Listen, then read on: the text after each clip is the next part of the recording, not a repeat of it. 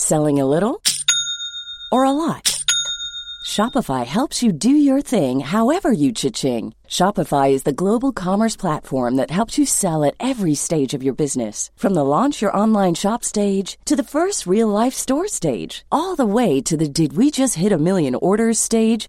Shopify is there to help you grow. Shopify helps you turn browsers into buyers with the internet's best converting checkout. 36% better on average compared to other leading commerce platforms. Because businesses that grow, grow with Shopify. Get a $1 per month trial period at shopify.com/work. Shopify.com/work. Planning for your next trip? Elevate your travel style with Quince. Quince has all the jet-setting essentials you'll want for your next getaway, like European linen, premium luggage options, buttery soft Italian leather bags, and so much more. And it's all priced at 50 to 80% less than similar brands. Plus, Quince only works with factories that use safe and ethical manufacturing practices. Pack your bags with high-quality essentials you'll be wearing for vacations to come with Quince. Go to quince.com/trip for free shipping and 365-day returns.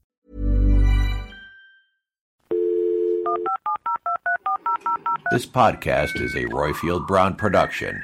Find others on iTunes. All right. Yeah, I know. It's a proper Dumpty Dum with the sheep at the end, which I will conduct you for. And I know quite a few are singers, so we'll start sort of on a da on there, okay? After 4, 3, 4. Dumpty Dum, Dumpty Dum, Dumpty Dum, Dumpty Dum, Dumpty Dumpty Dumpty Dum, Dumpty Diddly Dum, Dumpty Diddly Dumpty Diddly Dumpty Diddly Dum, Dumpty Dumpty Dumpty Dum, Dumpty Diddly Dum.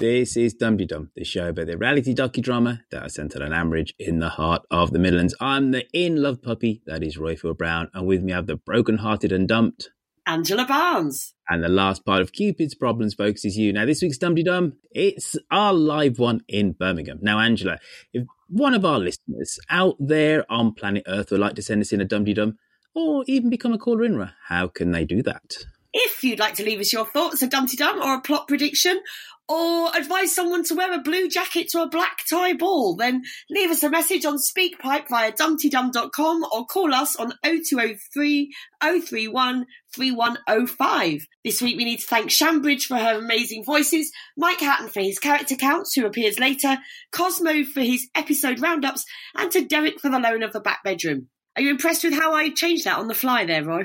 Gobsmacked. I just realised that was what Lucy did last week, so I changed it. Well, I'll tell you what I forgot to do was to change the Mike Hatton for his character counts, who appears later bit. Oh, he doesn't. Should I say that paragraph again? No, it's all right. I'll just edit that. Or even we'll probably just leave it in so people just realise what a ramshackle show this actually is. That's my favourite bit about Dumpty Dum, when you leave in all the cock-ups. Yeah, I tell you what, you take them out, there isn't much of a show. So, yes, it's the only way I provide any form of humour. On this week's episode, we have calls from Andy from Denmark, the Cruncharian is back, Mia with a spoon, and somebody else whose name I forgot to put in this. But first, Angela, you know what? We're going to all brace ourselves for your week in Ambridge. And I really dragged that out because I couldn't find where the button was to do this.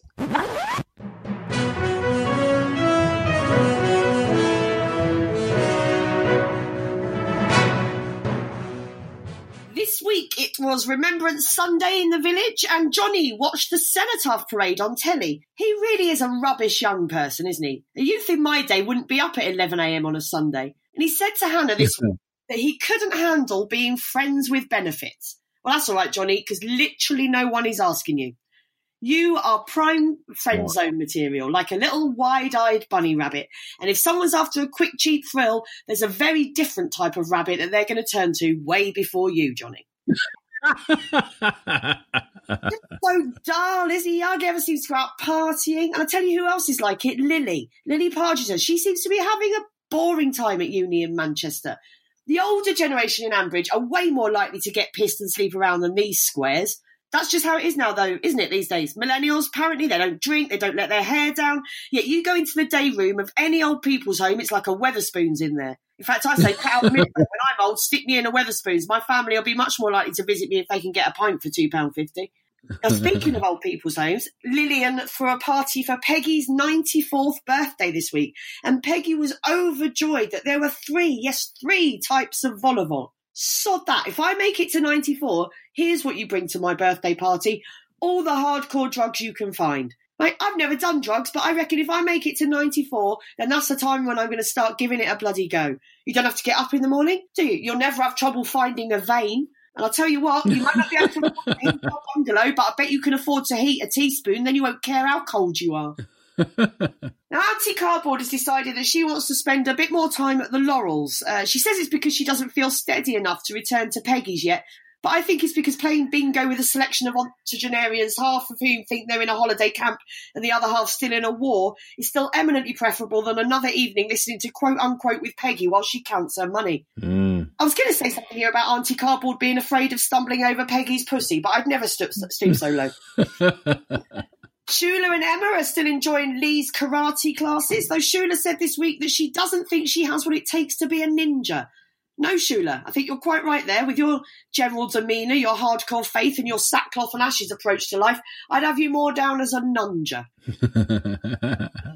Emma asked Lee for some advice on dietary matters, telling him that she always feels tired at the end of the day. That's precisely when you're supposed to feel tired, Emma. It's like complaining that you have a wheat intolerance because you get a bloated feeling in your tummy every time you eat an entire family pack of shortbread. Then there was a hilarious misunderstanding when Lee got to the Bridge Farm shop and got totally the wrong end of the stick when he overheard Tom and Helen objectifying some cows on some sort of bovine grinder, which, if it was such a thing, I would call udder. He thought Helen was trying to set up a date with a lady and be a hasty retreat, and apparently he was a bit shocked, according to Linda. Blimey, if it's 2018 and he's shocked that Helen might be a lesbian doing some online flirting, wait till he finds out that she nearly offed a bloke with a knife and gets jittery around custard.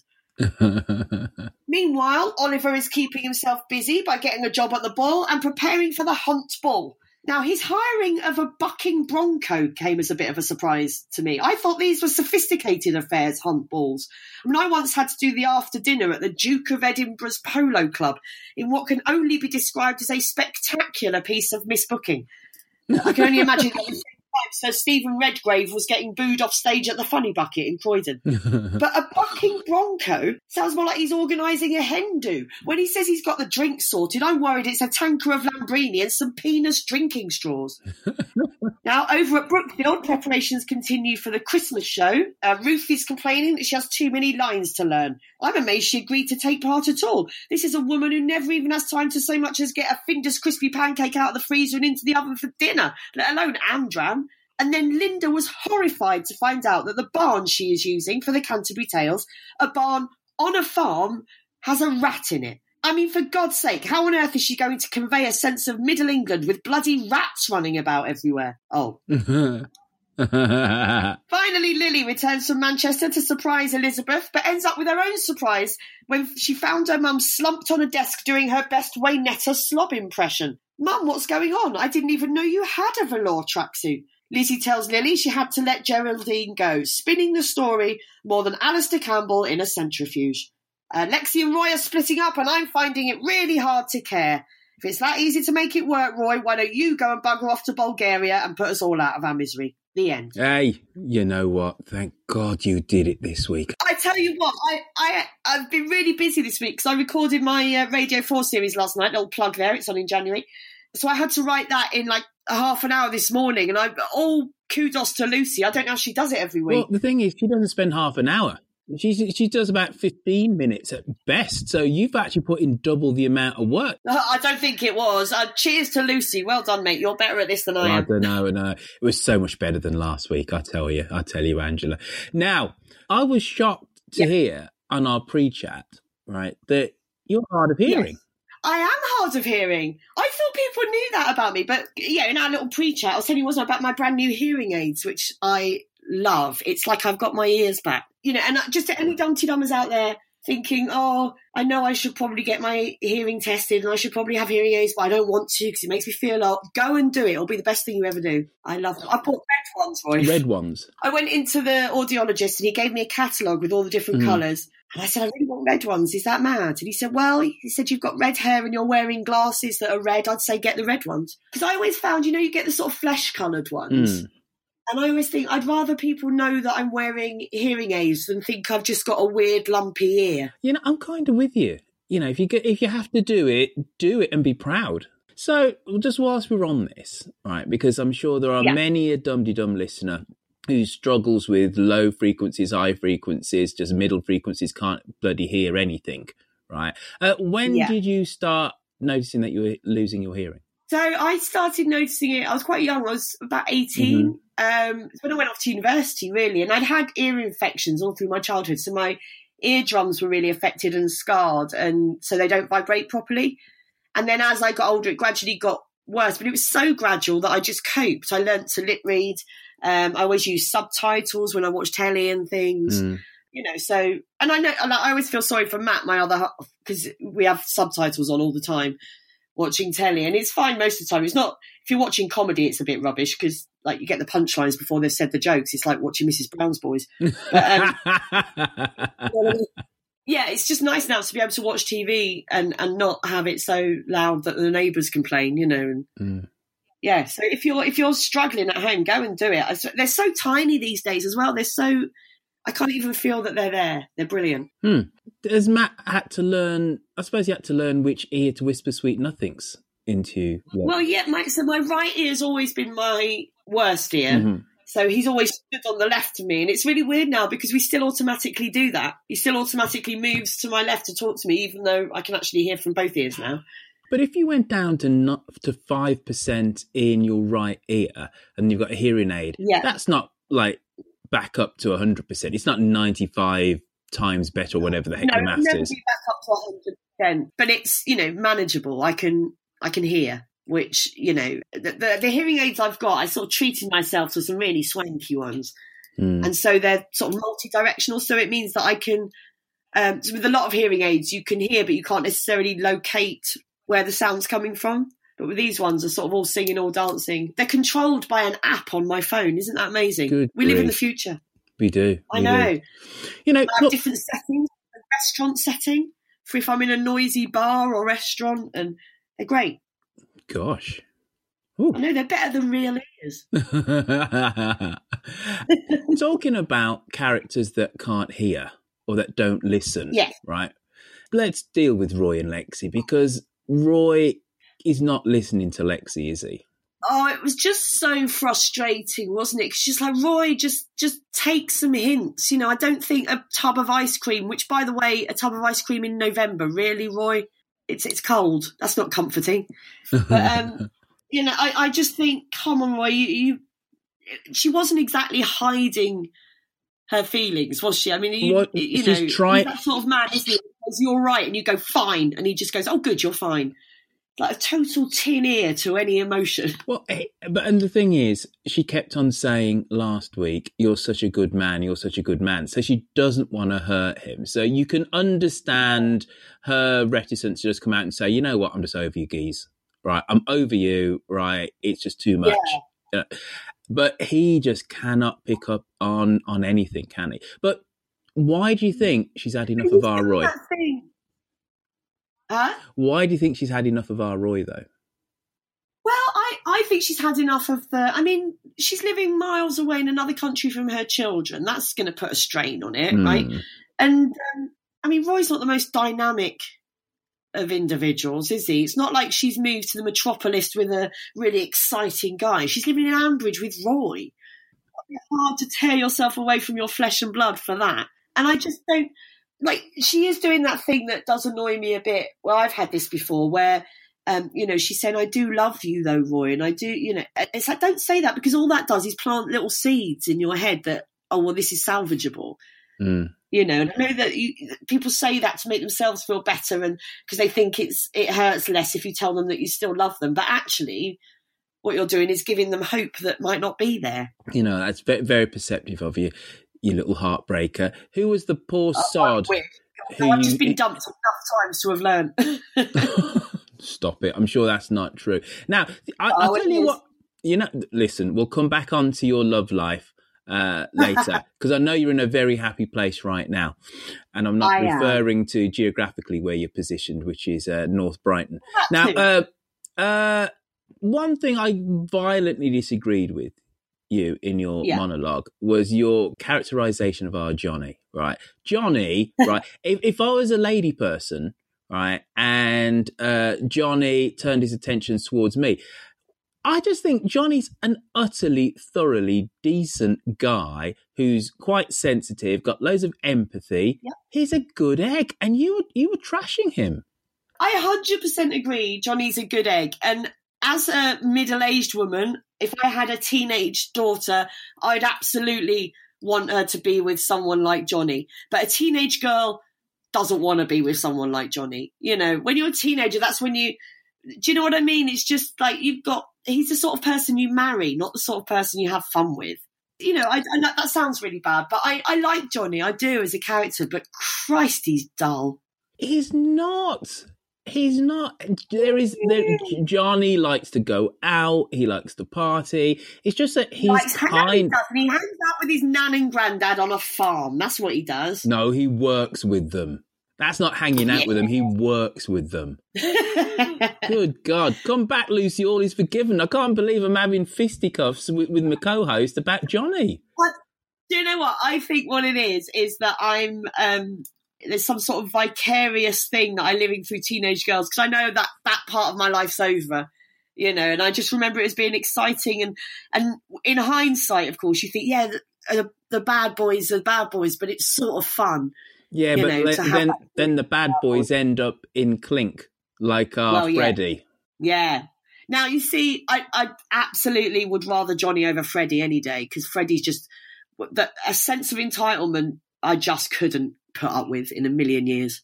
Mm. Now he needs a good scene too, and that might happen to him in prison. So I made that sound. I didn't think. Oh my God, that sound. No, we'll leave that in the edit. Don't worry about that. I meant, a slap in the face is what I meant. I understood you, and so will the listeners. We'll just leave that in for them to decide what you really meant. Now, talking about a sense of entitlement, Hannah, right? Yeah. She seems to think that not only is she entitled to any free flats going in the village, even though she just racked up there like 5 minutes ago, but also that she's got dibs on the love life of the Sausage King, right? So, but what is her game? I every time I think I get Hannah, she then... Because at first there was that's good. There's a young woman who is, sexually free and without seemingly doing her any damage, is just able to just live her life and be quite carefree. But then the way she plays with both of them, Tom and Johnny. If I said to somebody, come on, let's go down the pub, and we were down there for 10 minutes and they went, oh, I've got a better offer, see you later, I'd be furious. Mm. She just doesn't give a shit about anyone but Hannah, by the sounds of it. She's, ambitious in a way that she doesn't care who she treads on. And like you say, this whole thing with the housing, I mean, how is she more entitled than Emma? How can she get upset about Emma, who's lived in the village her entire life, worked locally her entire life, presumably pays her taxes? Makes no sense. No, it makes absolutely no sense. And then she's trampling over our Neil as well, isn't she? She's trying to, belittle Neil in the eyes of old Justin. That's just not undermining his authority. That phone call she had with Justin, about, is it Duncan, the one who left? Yeah. Just completely undermining Neil's authority there. And just, it's like she's just making it clear to Justin that when he inevitably gets rid of Neil, then she can just swoop in. But she's a nasty one. But she is becoming somewhat of a compelling character, though, isn't she? Yeah. Oh, yeah. I mean, she's a nasty one, but I'm glad she's around. And she's nasty in a way that I can cope with. Do you know what I mean? She's believable nasty. Yeah. But with her, it's believable. We've all worked with someone like Hannah. Exactly. We've all worked with that sort of that kind of personality. So although I don't particularly like her, I like her being around. I think she's good to have in the mix. No, completely and utterly agree. Now, the way that I kind of see it is like Rob was like Darth Vader baddie, wasn't he? He's like, dun dun dun, like there was a death march whenever there's a Rob scene. Whereas, and there's no one going, "Oh no, I feel sorry for Rob." Exactly. He was such a clear hot baddie. Whereas in everyday life, we all come across Hannahs. Mm. We absolutely do. Yeah. So she's a believable antagonist. Now, we have to quickly talk about Remembrance Day. I'm just going to quickly say this, right? In that I actually thought they were going to make a much bigger deal out of the 100th Remembrance Day, considering that on other kind of anniversaries, we've had, speeches and sermons from Alan, etc., talking about loss. And dare I say it, I don't mean this in a bad way, but droning on. Because the BBC is part of that whole warp and weft of British life and, the whole remembrance thing. And I was surprised. There was literally nothing. Well, it just seemed to be a few mentions of the bells. And Shula was saying about how they had the muffles on, for the service, and then they took the muffles off to celebrate the armistice. And it was a bit like, I'm sure there's more to this than bells. You are it just right. felt a bit bell-centric, if you know what. I agree. It hadn't really occurred to me, but I would have thought a bit of Alan's sermon would have made it in there. Yeah, no, it usually absolutely. doesn't. Now, rattling through things that happened last week, Lee. Yes. I thought it was quite sweet that Emma is trying to play Cupid, because I do forget all the time that Emma and Helen are supposed to be buddies. So it would make sense that she's kind of spotted that Lee likes Helen. Helen hasn't been to karate. Let's get Lee down the organic farm shop. But it's also Emma. I love Emma as a character, but she also, nothing's ever completely selfless, is it? Because Emma knows that if Helen doesn't come to karate and they don't have the numbers, then the karate class might stop. No, you are spot on. Always got another agenda. You're completely right. Yeah. But I do always forget that her and Helen are friends, because they're such unlikely friends. But they do, they got kids the same age, I guess, and they do play together, don't they, the kids? And when Henry's not punching Kira in the face or whatever he does. But that whole scene at Bridge Farm, like the way she sort of got him to go there, saying, they sell organic meat or whatever at Bridge Farm. It was all so convoluted. And then he goes there, and the mistake that happened, his misinterpretation of them looking at cows on the internet, and it was so far-fetched. Well, I tell you what, right, I hope it wasn't our boy Kerry writing it last week. I don't think it was. Because it was kind of clunky. Let's be honest about it. It was so clunky. And I felt really uncomfortable with the way they went, Tom, like, he thought you were looking at LGBT. For a start, it's LGBTQ, Tom, but never mind. You look at as if like that's the punchline of the joke. Oh God, you thought, like, so what if Helen was a lesbian? Do you know what I mean? It just felt a bit like, why are you making a big thing as if that's a big shock and surprise?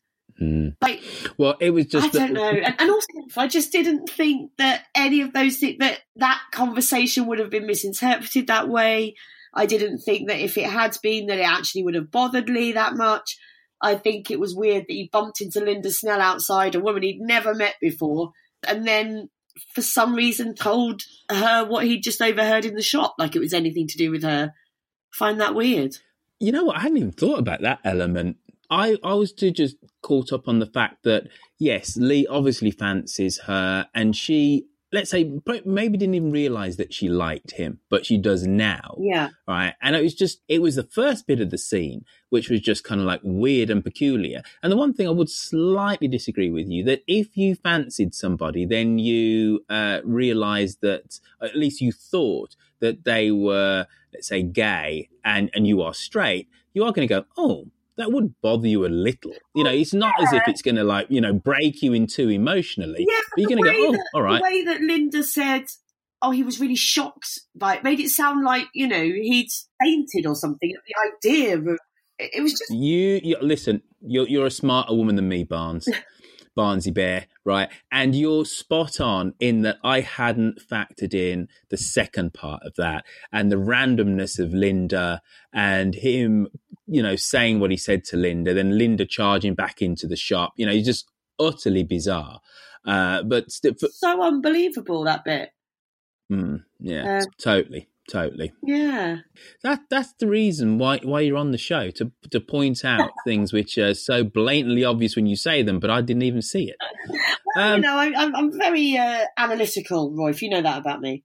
Yeah, well, absolutely. Oliver and his new job in the Bull.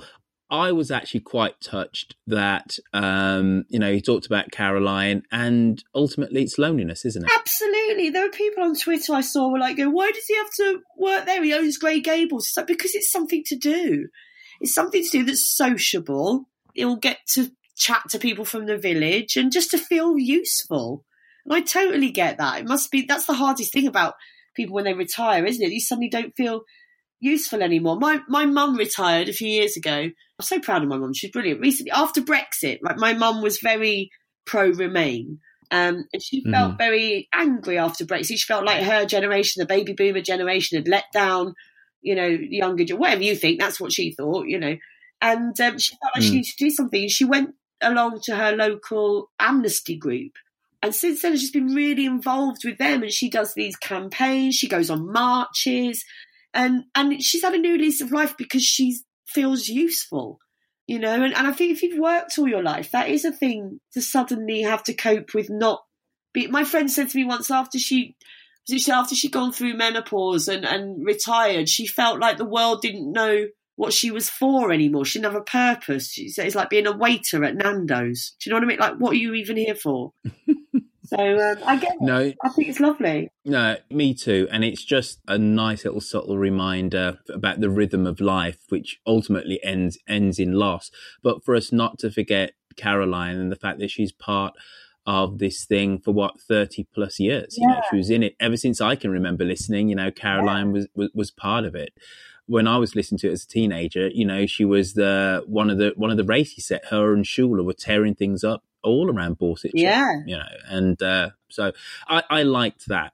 And I suppose talking about the oldies, and I have admitted my error a couple of episodes ago, but like I was like, why is Auntie Christine in it? But the whole point of Auntie Christine and the Laurels and the home and all of that is just to remind us of elderly care, isn't it? Yeah. And something we're all living longer. We're all living longer. There's so many 100-year-olds in this country now. The Queen's had to get a Moonpig account. It's so. Well done. Thank you. That is. I will level with you, Roy. That is a bit of material I have done before. Okay.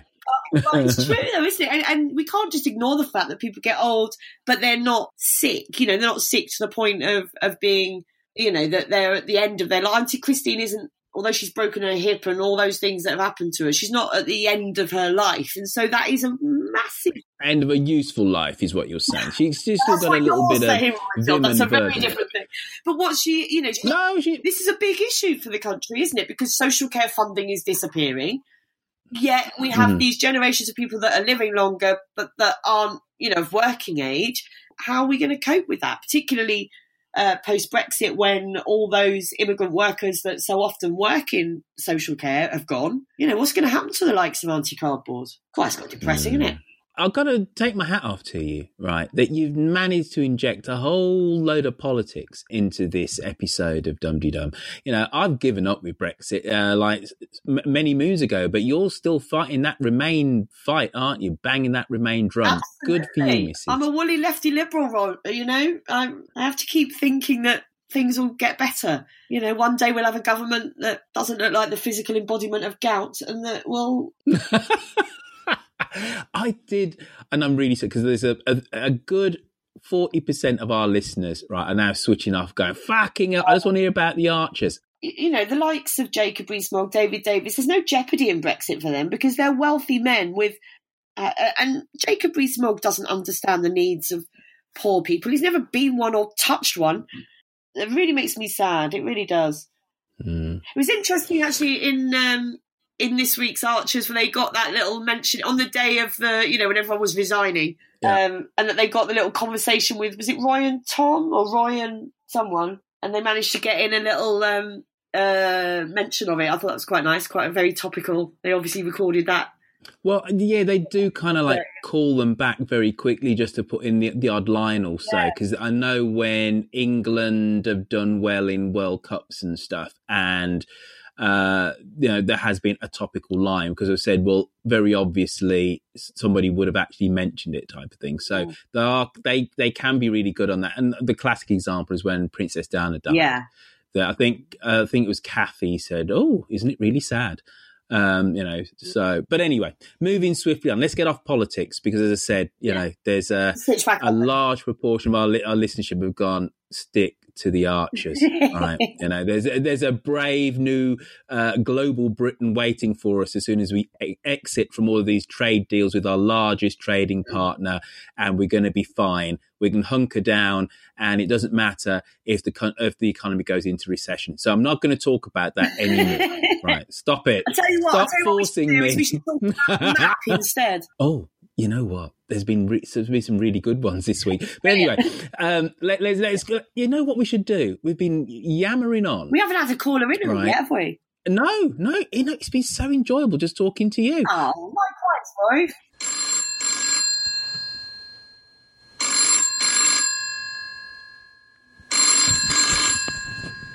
Hello, Ambridge 3962. First off, let's have our Andy in Denmark. Hi, Dumpty Dum. It's Andy from Denmark, a.k.a. the Contrarian, which is what you two and Kerry Davis and Susan Carter described me as when my podcast was played out at the live show that you did. I don't think I've ever been more proud than being called a Contrarian by four legends. Anyway, just a quick one. I've just listened to the latest podcast, and Royfield, you've blown my mind about which character you are depending on who came into the show when you started listening to it. And that basically means I am Johnny, which is devastating because he's an absolute plank. God. But if you remember when he first was in it, he was actually called Rich. When Pat and Tony went up to Leeds to hunt him down, that's when I first started listening to it. So yeah, I'm a Johnny, which is rather depressing. Anyway, no plot predictions this time. I would like to say Tom fake laughing at Helen looking at cows or whatever it was when Lee thought she was online dating was cringeworthy because Tom is just abysmal, absolutely abysmal, and his laughing made me want to throw things at people, innocent people as well. Anyway, brilliant podcast. Lucy, I love your weekly roundup, but the cherry on the cake is Royfield's laughing in the background when you normally come up with some kind of sexual innuendo. Very, very funny. Anyway, guys, keep it up, and I will continue to listen. Bye. See, Johnny's a prank. I told you. It's not just me. But listen, you just contradict yourself massively because you actually said if you had a daughter, you wanted to be with a Johnny. Yeah, but that's... So what is it? He's not what is plank. It's because plank... Right, let's go and see what Anne's got to say for herself. Oh, hello. I'm Anne, and I'm a first-time caller in I joined the Archers as Rob was starting to show signs of becoming a rather nasty piece of work, but I don't know who actually arrived after that. So if anyone does know, tell me. It was around the time that Pip got a new voice, apparently. Anyway, my parents have been listening forever, and I always remember Sunday lunch smells alongside the theme of the Archers, so it's sort of a bit of weird Pavlov's dogs thing going on when I hear the theme tune. Anyway, I live in Bulgaria. So not anywhere near Lexi, the other side of the country, as it happens. Now I use the Archer storylines to bond with my dad on the phone. We can fill a good half hour with chats about, I don't know, the Montpelliards or Linda Snell's doings. Anyway, my thought for the day is that Oliver was mentioning about his new career. And I wondered whether he was going to go and cover for Toby at the Bull or apply for Duncan's job that's now going at Barrow after Hannah. Then, as mentioned last week, there is that other opening, as it very much were, at Lower Loxley. Now Geraldine's quite rightly thrown in the towel. By the way, has anyone noticed that she's gone yet? Like, properly? Anyway, yes, that was it. Hope that's enough for today. Oh, gosh, this is scary, isn't it? Love you all. It's all brilliant. Thank you. Hear you soon. Bye. Oh, hello, Anne. Welcome, Anne. Yeah. Welcome to our merry menagerie. Obviously, we've had you on a few times. Yeah. Barnsey Bear. What's your first Archer's memory? I'm thinking of it like, so it used to be on when I was little, but I never really listened to it. The first kind of storyline that I think I really, really remember was when Siobhan came along. I think certainly when she started having the affair with Brian. So yeah, maybe I'm a Siobhan. I'm trying to remember, what was Siobhan's job? She wasn't a solicitor, was she? Well, she was a doctor. Was she? Sure, was she? Doctor. Have I dreamt that? I knew she did. I know it was something respectable that she did, but I just can't remember. I've got she was like a junior solicitor to Usher or something. I've got in my head she was the local doctor, no? Please, somebody call in, tweet in, email in. And at their listening devices right now. Yeah, yeah, absolutely. From Bulgaria and Denmark, let's go to the northeast of England. Hi, Royfield, Lucy, and all Dumpty Dum peeps worldwide. It's Mia in Newcastle here, Fox on the Ledge on the Twit. Now, Hannah, I don't know whether she's really got the hots for Sausage Boy or not, but I really found the scene with Tom trying on his new clothes very revealing.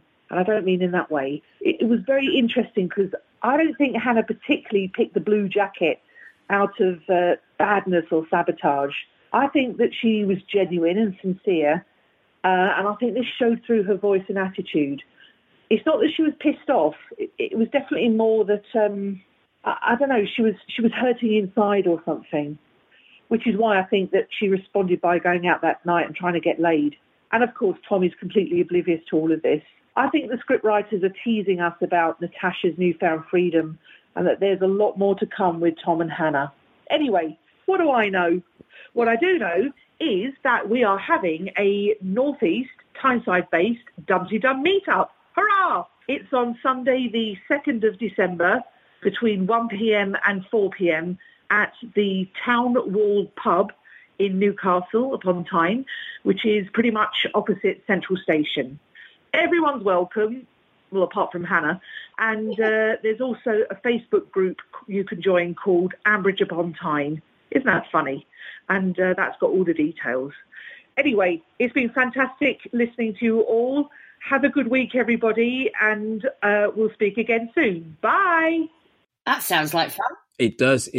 So, Dumpty Dummers, if you're anywhere near the Northeast, get yourself there. December the 2nd, you've had all the details there from Mia, and I have it on good authority from the wonderful Jane, who's also helping to organise that event, that Mia in and of herself is a totally fascinating, lovely and warm person. That she's actually a lady of the cloth, don't you know? But you wouldn't believe it. Nothing untoward. That's a lady of the night, don't you know? That's what I thought you No. And she's full of tats and all sorts, and you wouldn't believe that actually she does what she does by looking at her. And she's very earthy and very lovely. So get yourself down there. It's going to be lots of fun. I know they've done 2 events beforehand. Let's make sure that this third one goes off as well as the other 2 did. I don't think that a Dumpty Dum is really a Dumpty Dum, our Angela, if there isn't a Witherspoon. Would you agree with me? I 100% agree. All right, well, let's make sure that this is a Dumpty Dum then. Phew. Greetings, Lucy, Royfield, Millibelle, Yoko Bear, and all Dumpty Dummers around the world. It's Witherspoon and Angus Haggis here. Time to talk about several women of Ambridge and how they let me down this week. And I'm not even going to talk about Hannah. Not that I have any expectations of good behavior from her. First off, Linda, who is often a favorite of mine. Linda. You've been increasingly irritating, and you especially came across as an elitist prig this past week. Why David and Ruth put up with your rudeness, I do not know. Next, Elizabeth. When you told Lily that you had fired Geraldine, I was aghast that you had blatantly lied. You may currently be a mess, both emotionally and physically, as Lily discovered, but that's no reason to be mendacious. I was happy that the truth quickly leaked out. Will Lily take a leave of absence from uni? All signs point in that direction, as we didn't quite believe her cheerfulness about school when she chatted with Johnny. We can surmise that Russ has become an albatross around her neck, and he will be quite content to stay in Manchester while Lily takes some time to sort out her mother and her own life. Lastly, Lexi. Oh, you disappointed Roy and me so. After all, handsome husband and I had a much longer distance relationship for 3 years, and all worked out well. We just don't know enough about your background to understand what motivated you. I'd like to hear more about your first marriage and whether it's influencing your ambivalence about leaving your daughters, or is it merely your protest against Brexit? If you do become pregnant, is it fair to Adam and Ian to go back to Bulgaria until the birth? Will that complicate the citizenship of the child? We need to learn more about you, Lexi. You're still a bit of an enigma. That's about it. My 2 minutes are up. Talk to you all soon. Goodness. Yeah. He's the grown-up in the room, isn't he? He really is. I mean, I'll level with you, Royfield. I don't know what mendacious means. I really don't. I thought, no, I don't know what that means. I should, but but he's right about, I was thinking about Lexi. I don't buy that she would still go ahead with the surrogacy if she wasn't with Roy and wasn't in Ambridge. Because I don't really buy that she's that invested in her relationship with Adam and Ian. She's only been there 5 minutes, If it's somebody, if they were people she'd grown up with and known all her life and she wanted to help them, I'd get it. But I just don't quite buy that she wouldn't just go back to Bulgaria and shut the door on Ambridge if you're going to go, I couldn't agree with you more.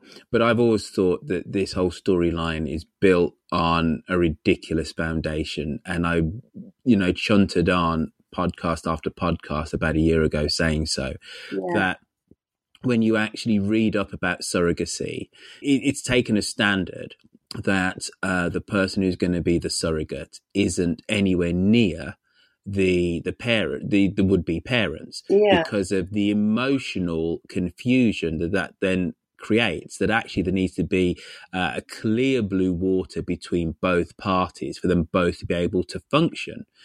So you wouldn't pick somebody in the village to be your surrogate, ideally. It's got to be somebody 100 plus miles away. So, and then you're completely right that we are forced to believe that Lexi has an emotional investment in this with Adam and Ian, whereas she just hasn't. The character doesn't have the length of tenure in the village with Ian. I know we're supposed to believe that her and Ian clicked, but it was all of 2 weeks.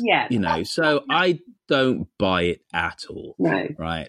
The whole story's bonkers, and I just think they're serving us cheaply by having this as a storyline. And there are so many things which the Archers are doing really well at the moment. It is sensitively looking at Auntie Cardboard. Yep. And the relationship, actually, her relationship with Peggy, and the fact that Peggy feels so responsible for her because of Auntie Cardboard's financial loss, but also companionship. And also that what Christine brings out in Peggy are thoughts of her own morality, and the fact that what happened with Jack and the dementia and old people in old people's homes that just give up hope, that just stop living. And Peggy's like, no. And that, to me, is so sensitively done, so brilliantly done, and we have this nonsense bullshit storyline. I'm really quite angry about it. It gets me as angry as Brexit. I care about the whole Lexi thing because none of it rings true. I don't believe it. I don't think it's a good storyline. It's not gripping. I don't care. I'm not particularly a fan of Adams anyway. You know, and the fact that he not many people leave are. and now is expecting this Bulgarian woman to have it, it's insane. So, Are you bringing up politics again, Angela? Oh, so did I mention it again? Sorry, guys. But yeah, no, I just that she would have gone back to Bulgaria, back to her daughters, and gone, either you come and live here or it's over because I can't be away from my girls anymore. You know, and if Roy thinks it's so easy for her to be away from her girls, well, then why doesn't he go to Bulgaria and be away from his girls if it's that easy? Lily coming back to right the Lower Loxley ship. Yeah. Sorry, I'm thinking because I'm trying not to come into this week's episodes. I'm trying to remember what happened last week. It's quite clear that she's not that happy in Manchester, is it? I mean, Russ is taking her for a ride, and she said to Johnny, didn't she, when she bumped into Johnny, he's like, I'm trying to get some more money out of my mother, you know. So he's obviously just sitting around the flat painting while she's trying to juggle the finances and do everything else. So I think she'll end up deferring for a year or something. Being back. Yeah. Leaving him up there with his 3 temperature kettle. Yeah, exactly. So keep him company. The thing that really bugs me about the whole Lower Loxley thing with Lily and Freddie, and that hasn't been mentioned really, is because I remember it being mentioned, me being a little bit like, what was that? That Freddie's the inheritor, right, of Lower Loxley.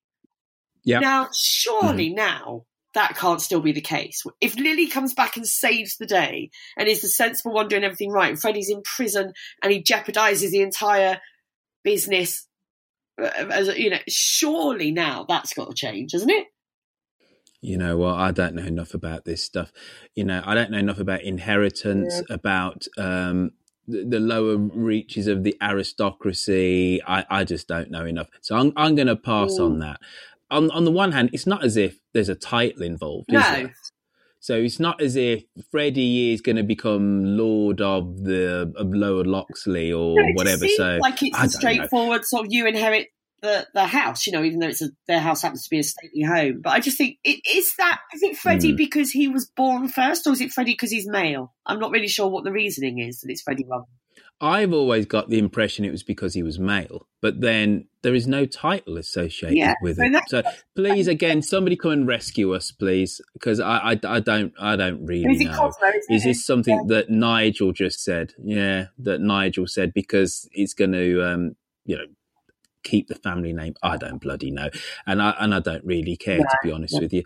And it's the inverted snob in me coming out. I'm really sorry if you're like privileged and you've got born with a silver spoon in your mouth. I'm the person from the other side of the tracks. Well, that's it. Well, if I'm on your really side care. of the tracks and I have a working class. Which reminds me, actually, when you said that you remember listening to the Archers growing up. Yeah. I said to myself, what type of working class childhood did you have if Radio 4 and the Archers was on in the background? I think my mum loved radio. My mum grew up, my mum was one of 9 and grew up in a 3-bedroom council house with, 2 parents and 9 kids. And I think the radio was just, she just always listened to the radio, and then that just continued. So we've always had Radio 4. And my dad really liked Radio 4 comedy, but you don't have to be middle class to listen to it. I think, we're only just getting to the point where you don't have to be middle class to be on it. I'm doing my best, wife, to beat down that barrier, No, well done, because, I fall into old ways of thinking and stuff when it comes to Radio 4 at the best of times. And it's a quick plug for me to say on my other podcast, one of my many other podcasts, Things That Made England, which I do with the wonderfully funny David Crowther from the History of England. This week's episode is all about Radio 4. And I contend, Angela, that Radio 4 is English and not British, for a lot of the reasons that we've just kind of just mentioned, actually.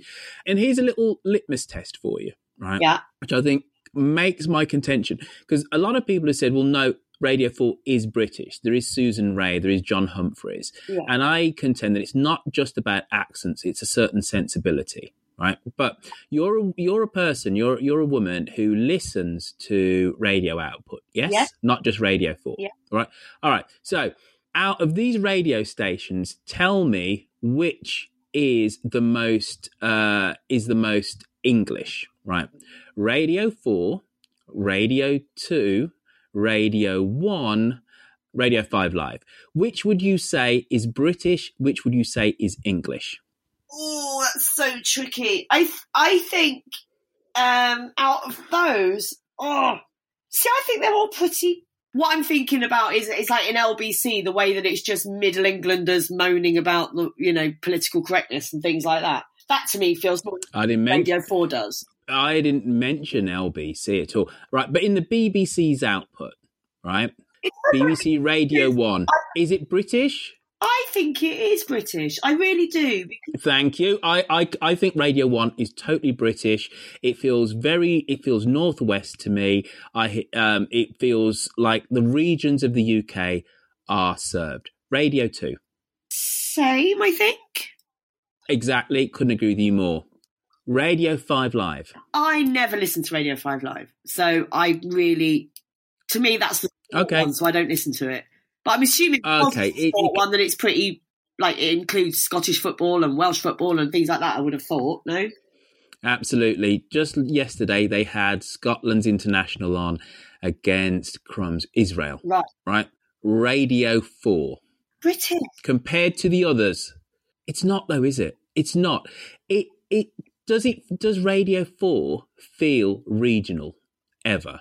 Well, I mean, obviously most of the output of Radio 4, it's really hard. Yes, it does, because like the plays and things take regions, But wait a minute. So the plays, I would contend that the plays are somewhat jarring. I'm not saying they're good or they're bad, but it's the only time when you hear people of a different social strata in any meaningful way, other than being some clip on the news.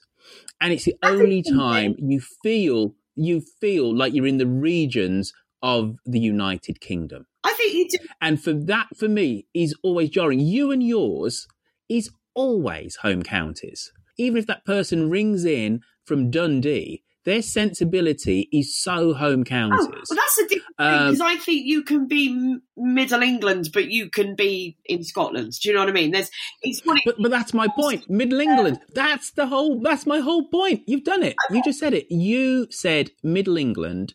I said home counties, and you said you can be Middle England and be somewhere else. I think I'm using Middle England in the way to what I actually mean is small C conservative. No. I think that little Freudian slip there, I win the argument. I think Barnsley Bear.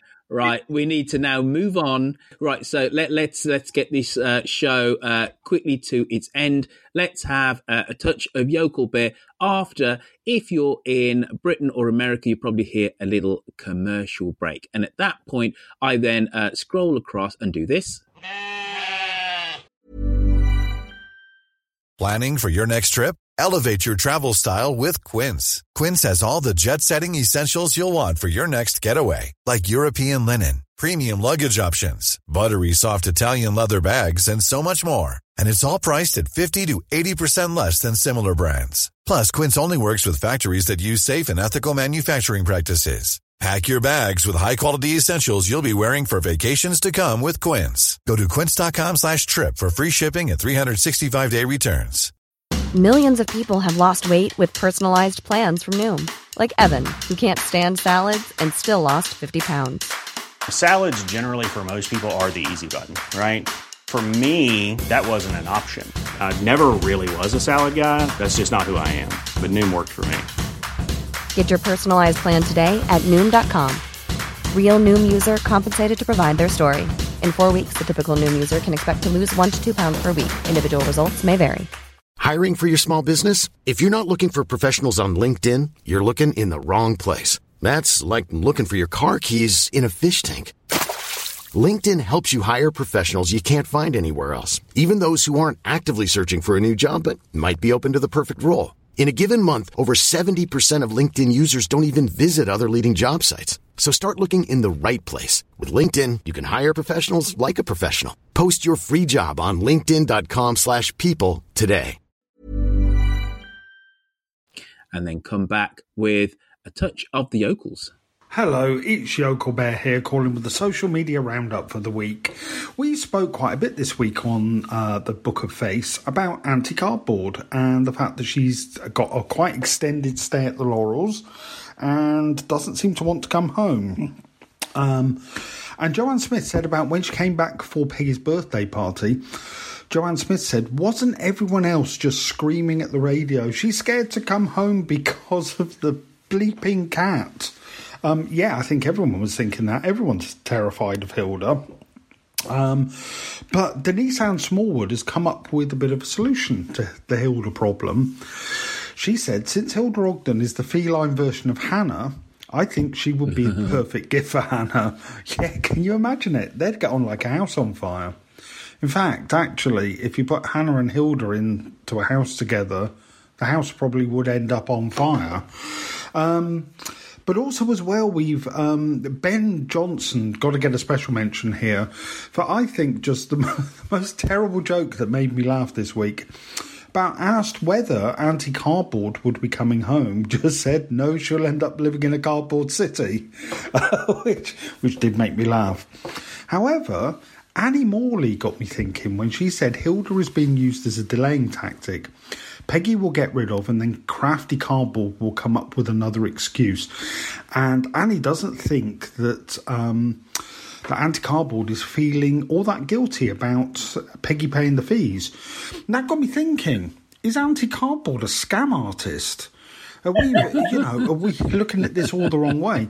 Well, there's only one way to find out the truth on Dumpty Dum, isn't there? And that's to do a poll on Facebook. It's the people's vote again. So the votes are in. And 55% of you think that Auntie Cardboard is a scam artist. God, I love you guys sometimes. It's so obvious she's not, but still we're going to judge her anyway. But also, there was a part of this discussion, there was a really worrying little post that cropped up, which was from somebody called Ben the Ambridge Cat, who posted, I'm not quite sure how you posted, Ben, with your paws and everything, but Ben said, the cat bungled the mission. It should have been Peggy. Well, that's a bit of a worry, isn't it? If one average cat has got inside knowledge of another cat's mission, oh my God, it's a kitty revolution. The cats of Ambridge are rising up. This is terrible news. However, Nick Max thinks it's something else. She said that Auntie Cardboard is rightfully afraid of Peggy because Peggy's a vampire and Hilda is her familiar. God, yes. I could see Peggy as a vampire. She seems to be just going on forever. Has people seen her out in daylight? Oh, I don't know. But also as well, I did love Stephen Bowden's post, which said that Chris has risen up to the top of the gang culture in the Laurels and all the other residents are expected to pay her respects, like she's the gangster of the Laurels. I really did like that. We also talked a little bit about why the hell is the Christmas play in a barn and what the hell's going on with that barn. Megan Eliza Stott said, blatantly, Linda wants an authentic medieval experience. Actually, Megan, I'm just going to stop you there. Is this some kind of filthy euphemism? Because I know what you Dumpty Dummers are like. But also as well, Catherine Shorrock said, what kind of farmer has an empty barn this time of year anyway? Okay, even if there's no fodder or straw, they've got to be storing all those biscuits somewhere. Very, very true. But also as well, what else did we talk about? Oh yeah, topical inserts. There was a topical insert this week, wasn't there? When Roy mentioned on the day that the Brexit thing was happening in Parliament, that Lexi was listening to the Brexit thing in Parliament. And we asked people about what's been your favourite kind of topical inserts. And quite a few people, Penny Smith, Connie Nolan, and a few others actually mentioned the Princess Diana, when Princess Diana died, that there was a really poignant moment with Jill in the church. And I do remember that one as well. Also as well, various elections, like for instance, Tim Virtualotti said, the conversation between Jenny and Lillian about Theresa May losing a majority the day after the 2017 election is another good example. And I do love a good topical insert because, one, it makes the programme more up to date, and two, in my head, it's just like the actors being bundled into a taxi saying, quick, quick, quick, get to the studio. And I like that image. But also as well, this week we asked a question about, towards the end of the week, is Lexi making the right decision? Because Roy now lives in a village called Dumpsville, population Roy. So Pat Ralph Hanavan, I thought, made some really, really good points, saying that I don't buy that either of them have broached a single alternative or compromise plan. You know, they could be asking about whether Roy could possibly move to Bulgaria, whether the girls could come over for regular visits. And she says there hasn't been a slightest bit of problem solving by either Roy or Lexi. Also as well, Pat said, I love Lexi, don't we all? So I'm hoping her daughters come over and start mixing with the ne'er-do-well teens of Ambridge. I think that would be great. Scriptwriters, make that happen. But also, Robin Cotty and Graham Walsh pointed out a potential future problem. If Lexi goes back to Bulgaria, and then after Brexit and everything like that, the baby's born, would the baby be able to get back into Ambridge? So in other words, will Ian and Adam go through all this only to find out they can't get the baby? So I think that's a valid concern. Anyway, so that's kind of the social media roundup for the week. But also as well, it is time for, whether you've asked for it or not, the Joe Grundy Folk Customs Corner. Today, I'm actually going to just talk very, very quickly about something that some people might have thought wasn't real. But there is actually a thing called Stir Up Sunday. It's not actually just an Archer's invention. And Stir Up Sunday is a Sunday, either the Sunday before Advent or the 25th Sunday after Trinity, because Church of England likes counting the weeks and everything. So it normally falls between the 20th and 26th of November. And it's widely known as Stir Up Sunday because from about the 1830s onwards in Britain, the church service at the time commenced with the words, stir up, we beseech thee, O Lord. But as this was also the time when people would start making their Christmas puddings and their Christmas cakes ready for Christmas, people added in extra lyrics, if you like, one of which was, stir up, we beseech thee, the pudding in the pot, stir up, we beseech thee, and keep it all hot. And so that's where it kind of came from, is that it was a line in a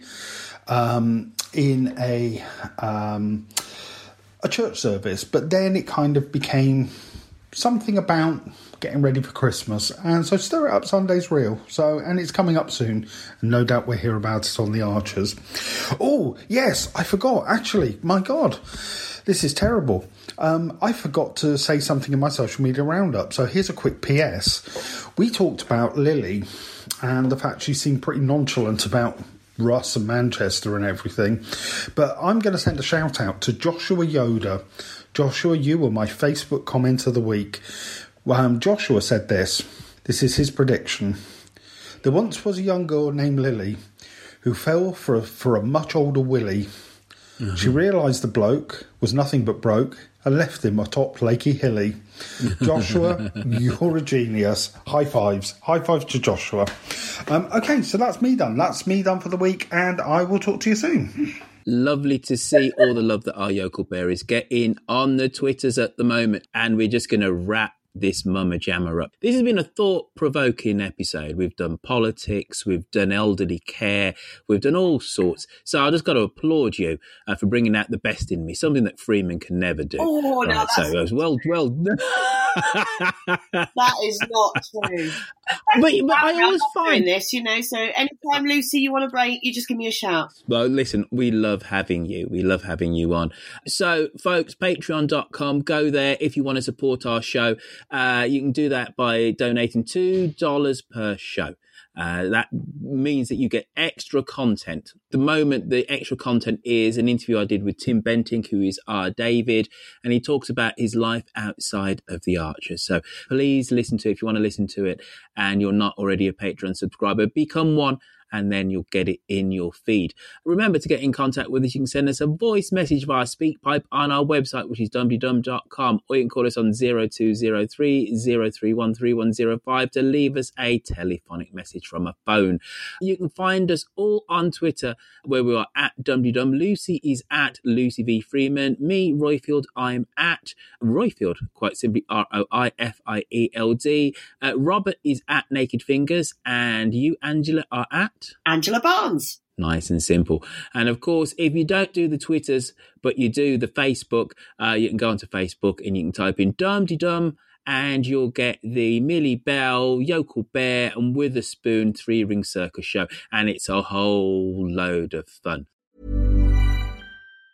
Planning for your next trip? Elevate your travel style with Quince. Quince has all the jet-setting essentials you'll want for your next getaway, like European linen, premium luggage options, buttery soft Italian leather bags, and so much more. And it's all priced at 50 to 80% less than similar brands. Plus, Quince only works with factories that use safe and ethical manufacturing practices. Pack your bags with high-quality essentials you'll be wearing for vacations to come with Quince. Go to quince.com/trip for free shipping and 365-day returns. Normally, being a little extra might be a bit much, but not when it comes to healthcare. That's why United Healthcare's Health Protector Guard fixed indemnity insurance plans, underwritten by Golden Rule Insurance Company, supplement your primary plan so you manage out-of-pocket costs. Learn more at UH1.com.